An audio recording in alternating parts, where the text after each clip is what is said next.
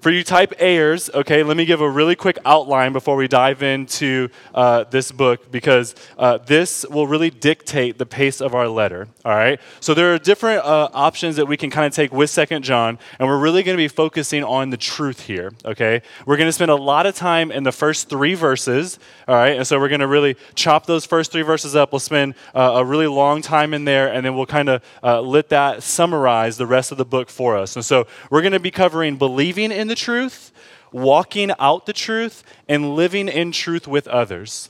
Okay? Believing in the truth, walking out the truth, and then living in truth with others. All right? You type A, are satisfied? All right, there we go. That's the first time I've ever done that, and I guess, yeah. Okay, here we go. So, 2 John, and let us pick it right up in verse 1. The elder to the elect lady and her children, whom I love in truth. And not only I, but also all who know the truth, because the truth that abides in us and will be with us forever. Grace, mercy, and peace will be with us from God the Father and from Jesus Christ, the Father's Son, in truth and love. So the Greek word that is translated here, lady, is actually the Greek word Kyria, which is actually where we get the name of our second daughter from. That has nothing to do with the sermon. I just wanted to shout out to Kyria. Shout out to Kyria back there sleeping, all right? But what I do want to highlight, though, is that idea of lady, okay? Because this is probably John using a metaphorical name to actually write to a church or to a local congregation. There is a possibility that John's writing to an individual woman. That is a possibility. But it's more likely that he's actually writing to a church. I had 9 different commentaries I looked at. They all said, yes, he's writing to a church, though they all said this could be to an individual woman. The reason I want to highlight that is that John is writing to a local congregation. Okay, so I want to highlight that truth. John is writing to a local church. We are a local church, okay? And so this is actually a very pertinent letter for us to really see what is John saying to the individual church, and how do we, as a collective church body, apply the truths that John is going to bring out in this letter. And so very pertinent even in the season of life that we are right now at the well, which we'll get into more in a second. But one of the things that I want to point out here in the first 3 verses that we have is John highlights the word truth 4 different times. So if you look at the text, he keeps saying truth over and over again. And we say this often here, but when the biblical writers want to stress something or they want to highlight something, they use repetition. Right? And so in our culture, when we want to highlight or stress something, we'll underline it or bold it or italicize it, or now we'll have emojis, right, that kind of highlight something. So if John was writing in an email, he would have the wide eyes, fireworks 100 emoji, right? Trying to say, hey, look, I really want to show you truth, okay? Just to clarify, I've never used an emoji. I literally had to Google how you emphasize with emojis to throw that in, all right? Enough with that. All right, so, but in all this, John is a poet, okay? And so John, as a poet, is to some extent writing poetically throughout this letter. And so as he uses the word truth, John is actually using that word synonymously with Christ and with the gospel. All right, so truth there means Christ, and it also means the gospel of Jesus Christ. Because of his emphasis of truth, I want to highlight what John is saying there. He's not just saying truth in kind of a proverbial mindset, like just kind of truth out there. He's actually highlighting Christ and the gospel, as opposed to the falseness, which we'll speak on later. In John chapter 14, verse 6, which, by the way, the same John that penned the Gospel of John is also penning this letter. And so we should find the similarities there. In John chapter 14, verse 6, Jesus says, I am the way, the truth, and the life. No one comes to the Father except through me. So I am the way, the truth. And so in John's letter, he says Jesus is the truth. He is the truth and the way to life. And if we want to have a relationship with God the Father, then we come at that through the truth of Jesus and through Jesus, who is a literal example representation of truth. And so it's important to see the similarities there. But I want you to look about what it says about the truth. So thinking about that, thinking that Jesus is the truth and the gospel of Jesus is the truth, I want you to think about what it's saying there, okay? Look at verse 2 again. Because of the truth, or Jesus, the gospel, because of Jesus that abides in us and will be with us forever. the truth abides, right? Or dwells or lives in, takes up its residence in, lives inside of you and me who have professed faith in Christ, and not only lives inside of us, but will be with us forever. This is a beautiful truth that is true for the Christians, that if you have professed faith in Christ, then the living God who is the embodiment of truth, who in his very nature is truth, actually lives inside of you. That he will live inside of you and be with you forever.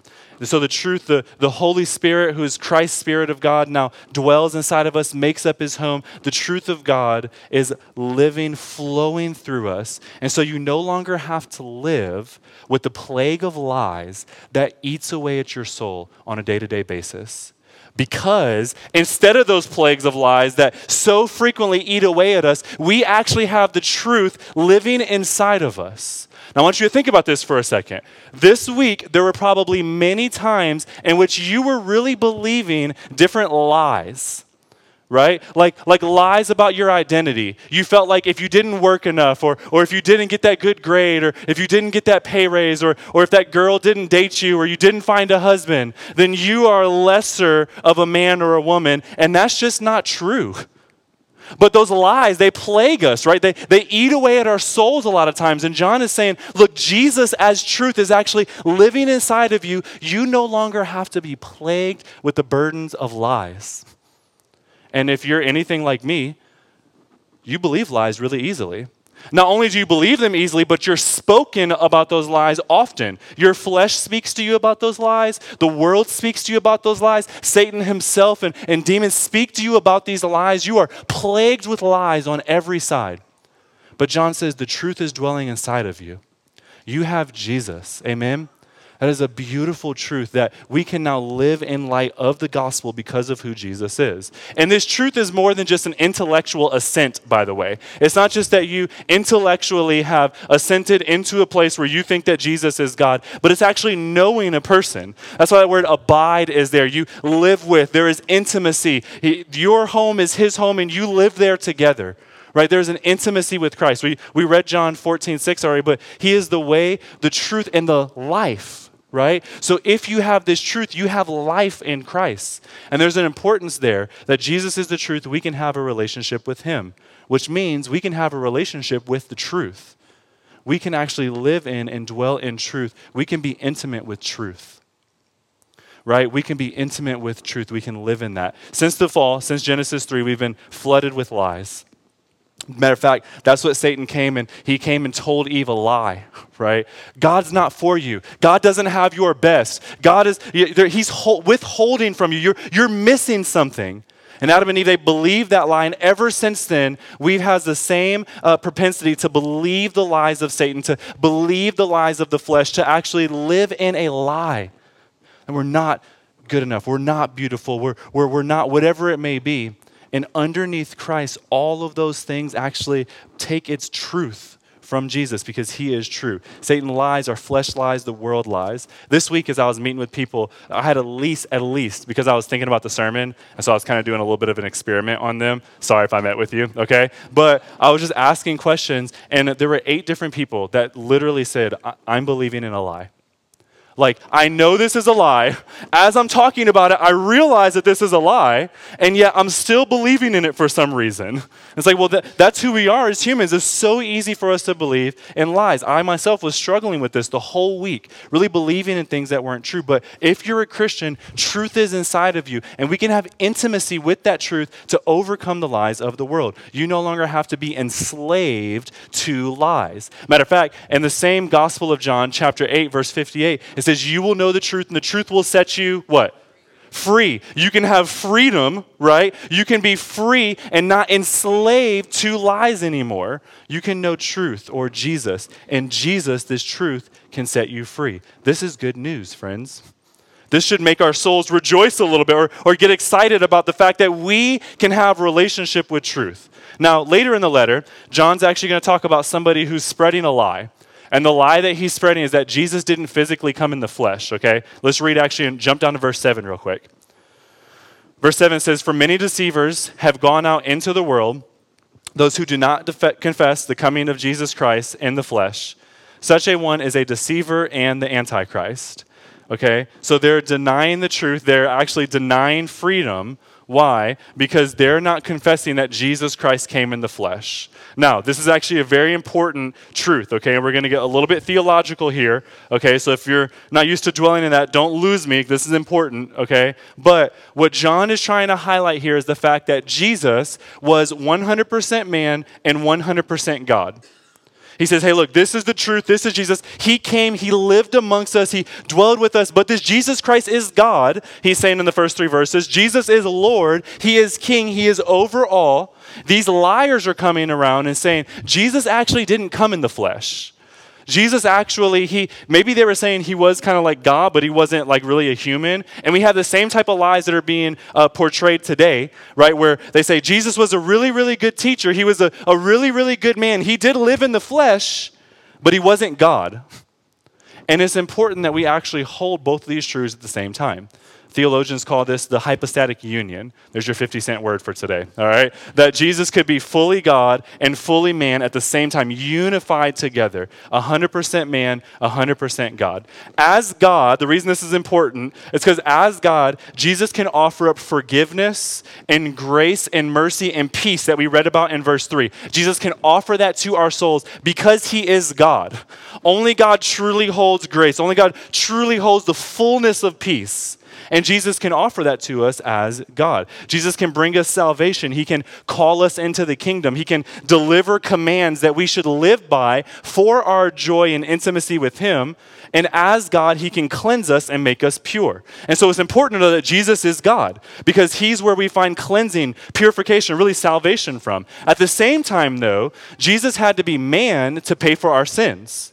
A man committed sins, therefore man has to pay for the sins that were committed. You and I are men and women, and we have committed sins, therefore a man needs to pay for that. And so Jesus, being 100% man, lived the perfect life that we couldn't live, died the death that we should have died, and therefore makes salvation possible.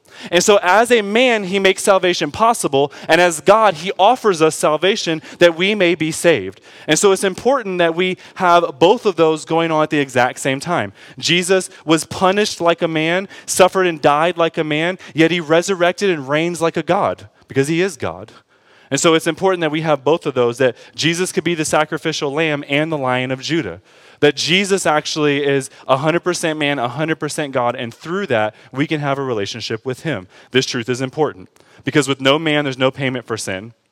And with no God, there's no ability for us to actually have salvation because Jesus was just a good dude. But he wasn't God, and only God can bring us into the presence of God. But as both, we can actually enter into a relationship with the eternal God of the universe who has created all of the heavens and all of the universe and have intimacy with him. This should make your soul rejoice. This should make you a little bit excited about that, right? Do you see why Jesus deserves our praises, actually? Why we sing out to him, why we focus our whole service around Christ is because he deserves all of our praises. This is why we sing to him. This is why we offer to him. This is why we do different things, because he has offered us a relationship with the God of the universe, his Father, himself, and the Holy Spirit. In intimacy, we can have that truth forever, verse 2 says. We can live with him forever if we believe everything that was wrong in this world is made right in Christ.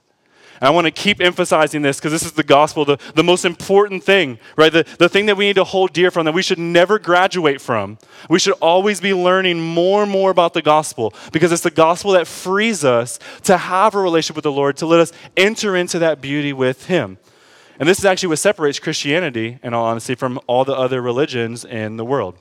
Because every other religion in the world, you have to work your way up to God. You have to work and do enough and do enough.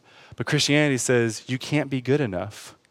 And so therefore, God came down for you and lived a perfect life and extended grace to you that you may be saved. Every other major religion in the world, even atheism, says you have to be good enough, right? The atheist is trying to prove himself to himself a lot of times. He has to prove that he's valuable. And so he works and works and works and tries to prove his value through his work. Or prove to his dad who never gave him affection. Or prove to his boss so that he can step up. Or whatever it may be. There's all this proving that's trying to go on. And Jesus came because we could not do it ourselves and lived a life for us, that by faith in him, we may have all of his perfection. We can't be good enough.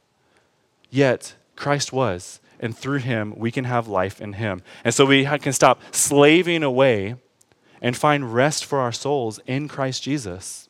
Amen?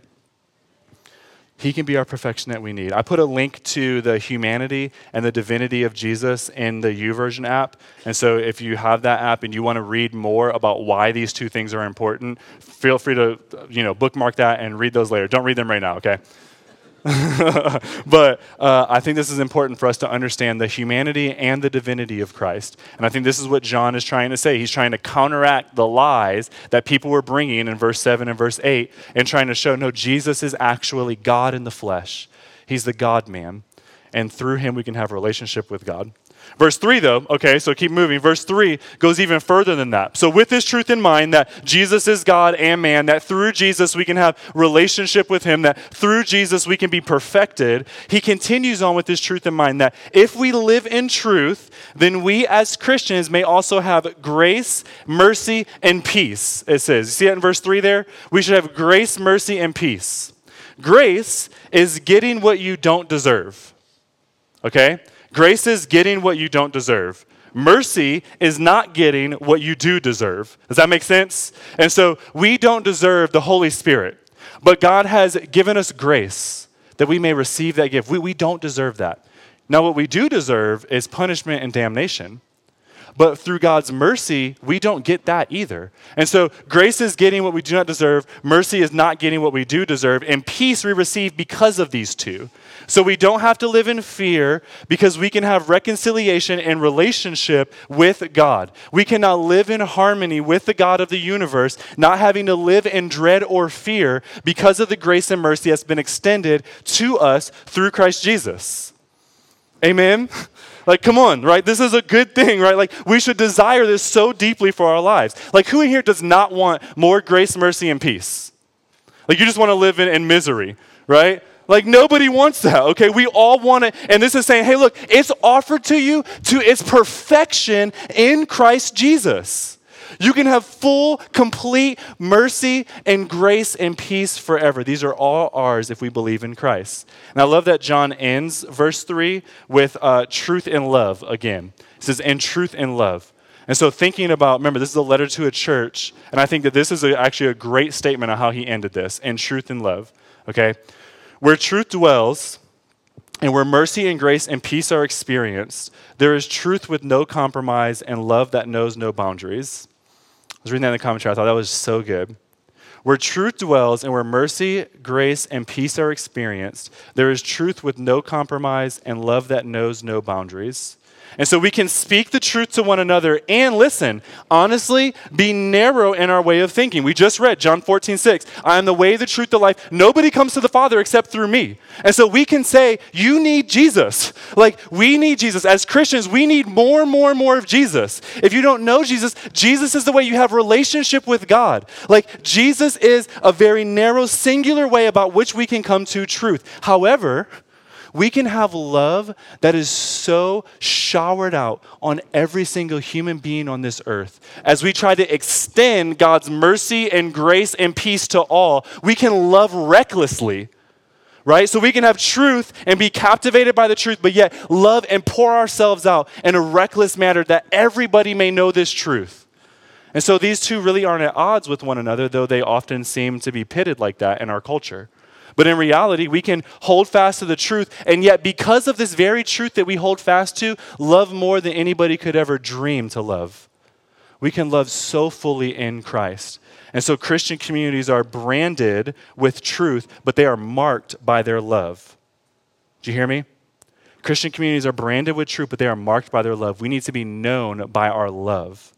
Okay, and both of these two go hand in hand, I think. Now, we sort of already covered what they were believing or what the lies that they were being tempted to believe were. And so I want to read the rest of this letter now. We're going to actually go through the rest of it in one read here and then highlight the next two sections. So believing in the truth, we just talked about, it's important that we believe in the truth. Now, how do we walk out this truth and live in light of that truth with others?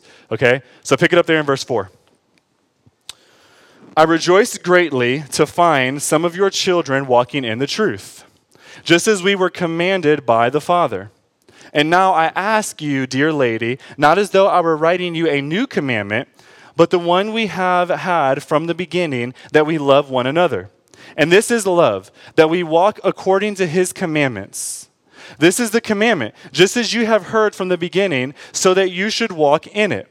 For many deceivers have gone out into the world, those who do not confess the coming of Jesus Christ in the flesh. Such a one is a deceiver and an antichrist. Watch yourselves, so that you may not lose what we have worked for, but may win a full reward. Everyone who goes on ahead and does not abide in the teaching of Christ does not have God. Whoever abides in the teaching has both the Father and the Son. If anyone comes to you and does not bring this teaching, do not receive him into your house or even give him any greeting. For whoever greets him takes part in his wicked works. Though I have much to write to you, I would rather not use paper and ink. Instead, I hope to come to you and talk face to face so that our joy may be complete. The children of your elect sister greet you. Now, verse 6 there, okay, is kind of the linchpin verse, and it's a commentary on verse 5. In verse 5, he says that we should love one another. Now, how? You should ask, how? We should love one another. Well, how? What does that look like? Verse 6 says, by keeping his commands. So we should keep the commandments of Christ. And then he says that this is the commandment that we have heard from the beginning.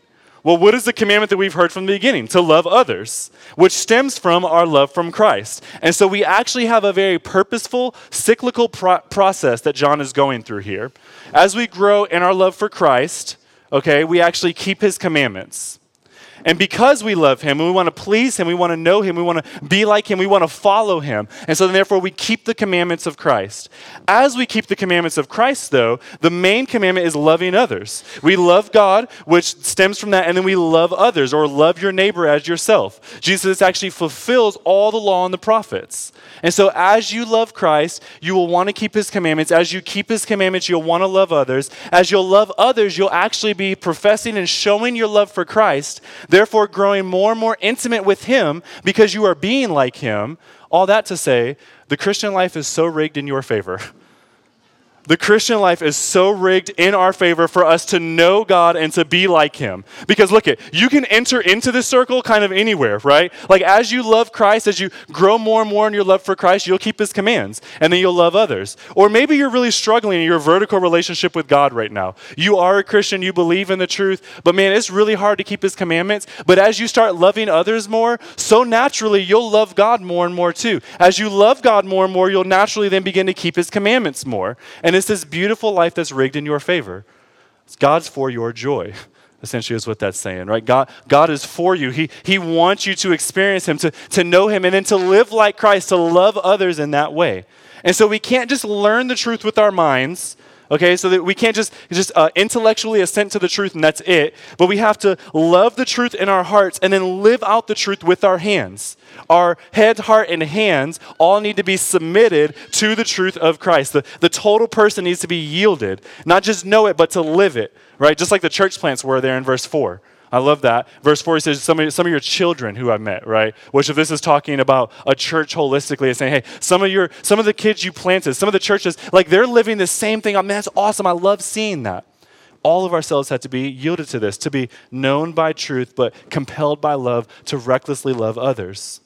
Which, by the way, in verses 4 through 6, the word commandment or command is used 4 times. So the same way that truth is used 4 times in those 3 verses above, now command is used 4 times in these 3 verses, which is how we know we got to believe in the truth, but then actually walk that truth out too. Okay, and by following these commands, ultimately we know that means loving one another with truth and love. And so as I was thinking about this letter, as I was thinking about where we are as a church, I feel like those 2 things kind of collide perfectly with where we are right now as a church. It's always encouraging to see something in Scripture that you're doing as a church, so you know you're being like a biblical church. Hopefully that's everything, all right? But as we look at individual things, it's always really, really encouraging, okay? So at the well, we said we want to exalt, disciple, send.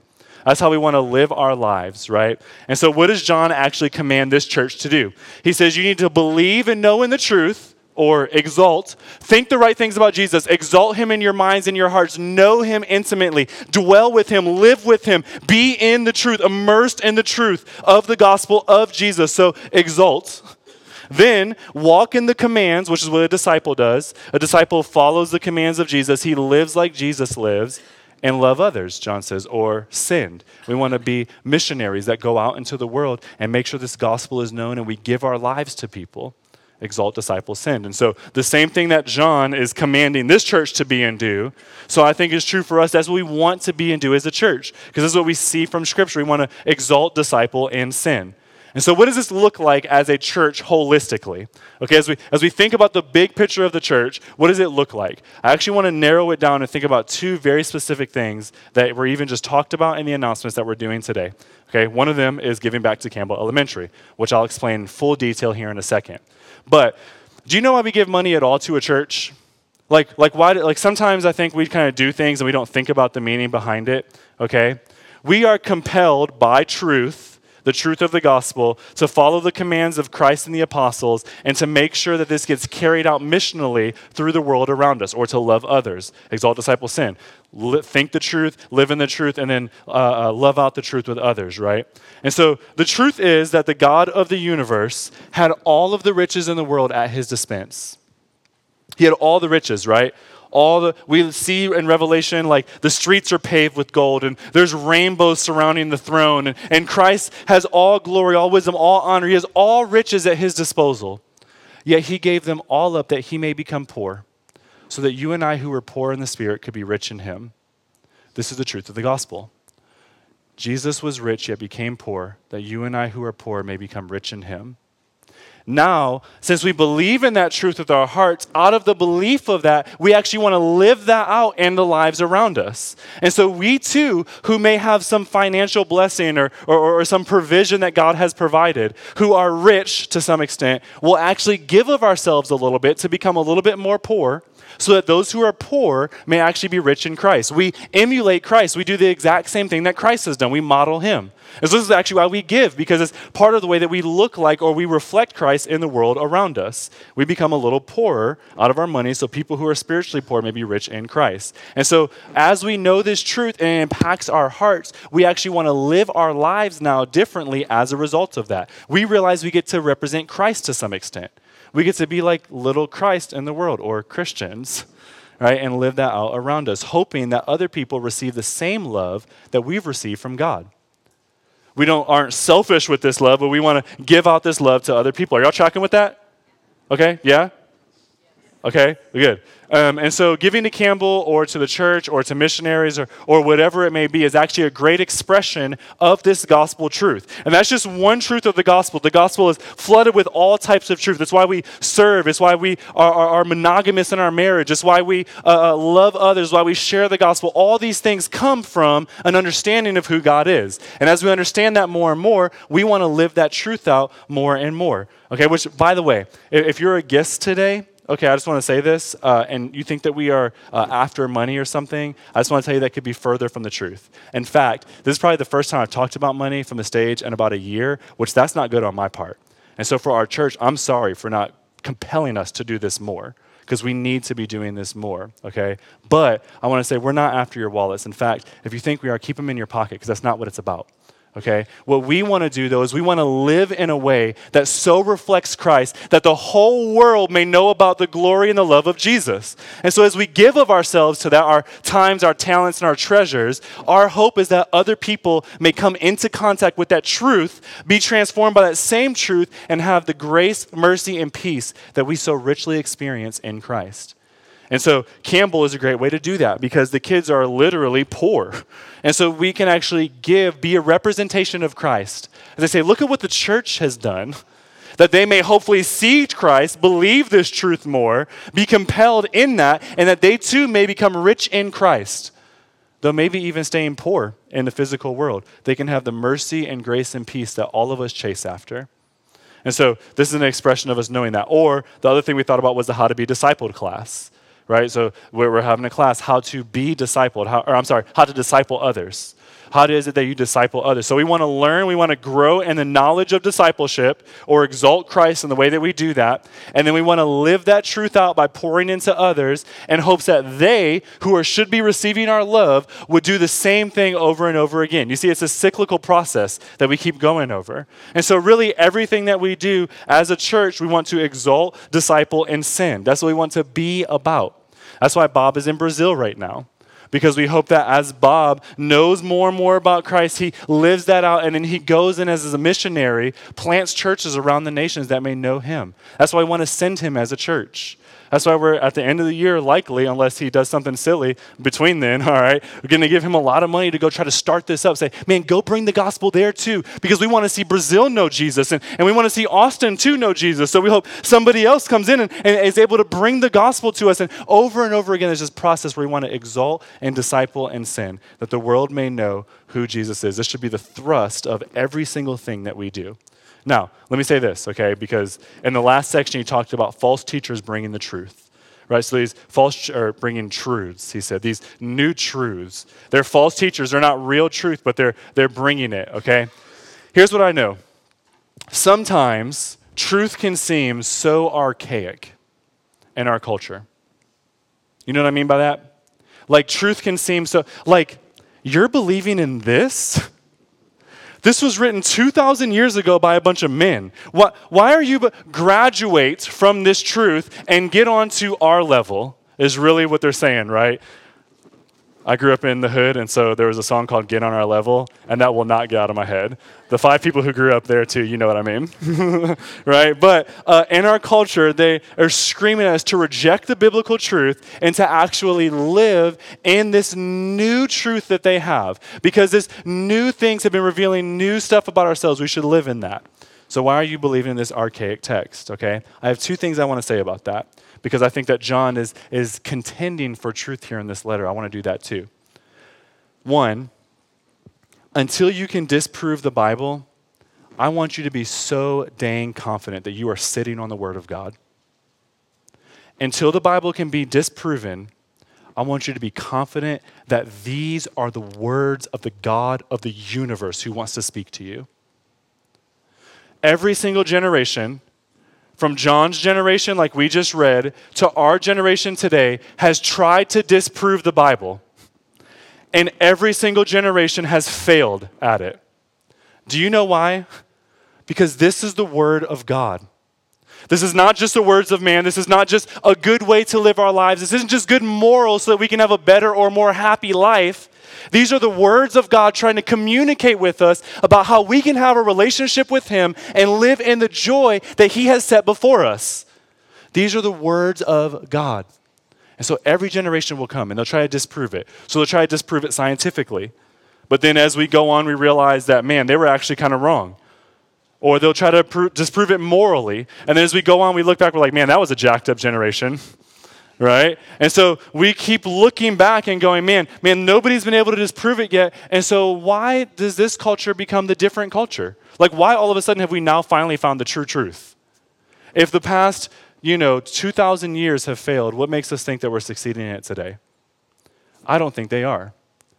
I think that we should still stand on the Word of God and contend for it and to plant our feet deeply in it, realizing that God is for your joy and that in this book is the key to life eternal and life even right now, that our marriages will be better, that our jobs will be beautiful, that we can create beautiful things or live in profound ways, serving others, giving of ourselves. I think that in this text is the word of truth.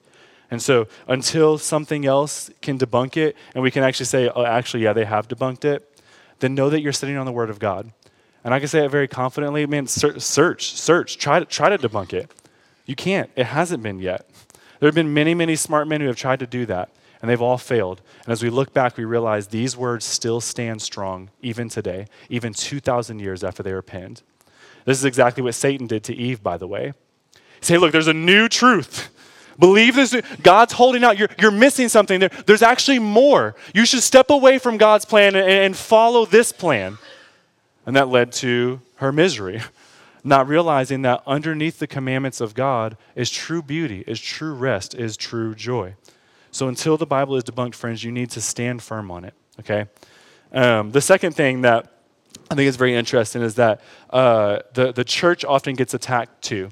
And so the church that stands firm on the truth is often seen kind of as an archaic church, right? And so you get made fun of for believing certain moral things, right? Like we say, no, we believe in the biblical view of marriage, or no, we believe in that we should really love on the people who are hurting, or we believe that racial reconciliation is huge, or whatever it may be, and we actually undermine it underneath the truth of God, right? We believe that babies should not be aborted in the womb, that they should be stayed alive, and we say these things, and then it seems so archaic, and the church gets kind of blasted for believing in that, okay? I want to show you two different charts. This chart, okay, is actually a list that was taken, and the left-hand column is the church attendance population for these denominations in the 1960s. So at some point in the 1960s, this is what the population was. On the right-hand side is the population of those churches today. And as you see, all of the churches have gone in a decline. Now, what these churches are actually churches that are pretty liberal in their theology. And so in the 1960s, if you remember, there were a lot of things going on in America. There was a big peace movement. There was all this, let's just go live licentiously. Let's just kind of let's experiment. We need to experiment with one another. Like skip this, marriage covenant. We need to go do what we want to do. Be free, love. And some of these churches actually began to say yes to some of those things. You know what? Yeah, that's true. Maybe Scripture is a little bit archaic. Maybe we do need to contextualize more so or compromise more so to our culture. And every single church on that side, you see, today has actually lost a lot. Now, why did it lose? Because our culture is so shifty, right? What was true in 1960 is no longer true today. Matter of fact, even the people who weren't following Christ in 1960 kind of seem a little bit like conservative or lame even in today's culture. And so the culture's definition of truth keeps shifting. And so the churches that tried to shift with the cultural definition of truth ended up losing people because as the culture then reshifted again, now they were left in the dust a little bit. Go to the next slide. These are churches that are all, historically speaking, very, very conservative churches. They believe in the Word of God. They submit to the Word of God only. They say, no, this is the way to live. And by the way, I didn't put non-denominational up there because there are some non-denominational churches that are a little bit liberal. But most of them that we know, I would say probably 90% of non-denominational churches, okay, actually really are rooted in Scripture. They try to be conservative in their theology. They stand firm. In 1962, there were 78,000 non-denominational Christians. Today, there are 12.2 million. So that may be the biggest growth even. But I wanted to stick with just the ones that are very, very, very conservative. And as you see, the population actually is exploding in those churches. Now, the ironic thing, the reason I put that is because in our culture, they keep saying the church is dying. The church is dying. Christians are going away. The church is fading. There's this new truth and there's these lies. But as you see, that's actually not true. Now, the reason the church is dying, it looks like, is because people are falling away from the liberal denominations. But those who actually stood firm on the Word of God, we actually see a great increase, okay? Now, why do I put those slides up? Because I want to, once again, tell us, not just as individuals to believe the church, or to believe the truth, but as a church, to stand rooted in the Word of God. That those people who actually stand in the Word of God, even through the persecution of their culture, even when their culture says, this is stupid. Why would you believe this? Why would you do this? Don't you see these truths? At the end of the day, the Word of God does not fail. And Christ made it really, really clear the gates of hell cannot overcome the church. And so this is why, as a church, it's important for us to believe in the truth and to contend for the truth, to fight for the truth, to not accept false lies that come into our lives, that we may be men and women that are standing on the Word of God because we believe the Word of God has the keys to life. While everybody else is searching and searching and searching for the answer, and it shifts and it shifts and it shifts, we already have grasped it because the answer is Jesus. And the words of Jesus are found right here in this text that speak into our hearts, that actually impact the way we live out in our lives. Okay? The truth doesn't fade, the truth doesn't fail. And so it's important for us to be rooted in that. So stand firm in the Bible is my application for today. Stand firm in the Word of God, okay? Don't just hear it on Sunday, but read it. And don't just read it, eat it, and sleep it, and breathe it, and let it be so entrenched into your soul that it's what pours out of you. Because in this is joy. And in this you can actually dwell with or live with or abide with truth. You can have truth living inside of you more and more and more, that you may know Christ more and more and more and believe the gospel and have freedom that he gives. I love you guys. Let's pray.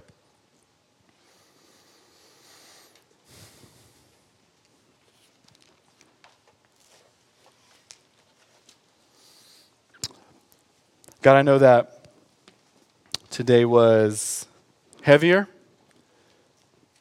so we sort of attack lie and try to contend for truth.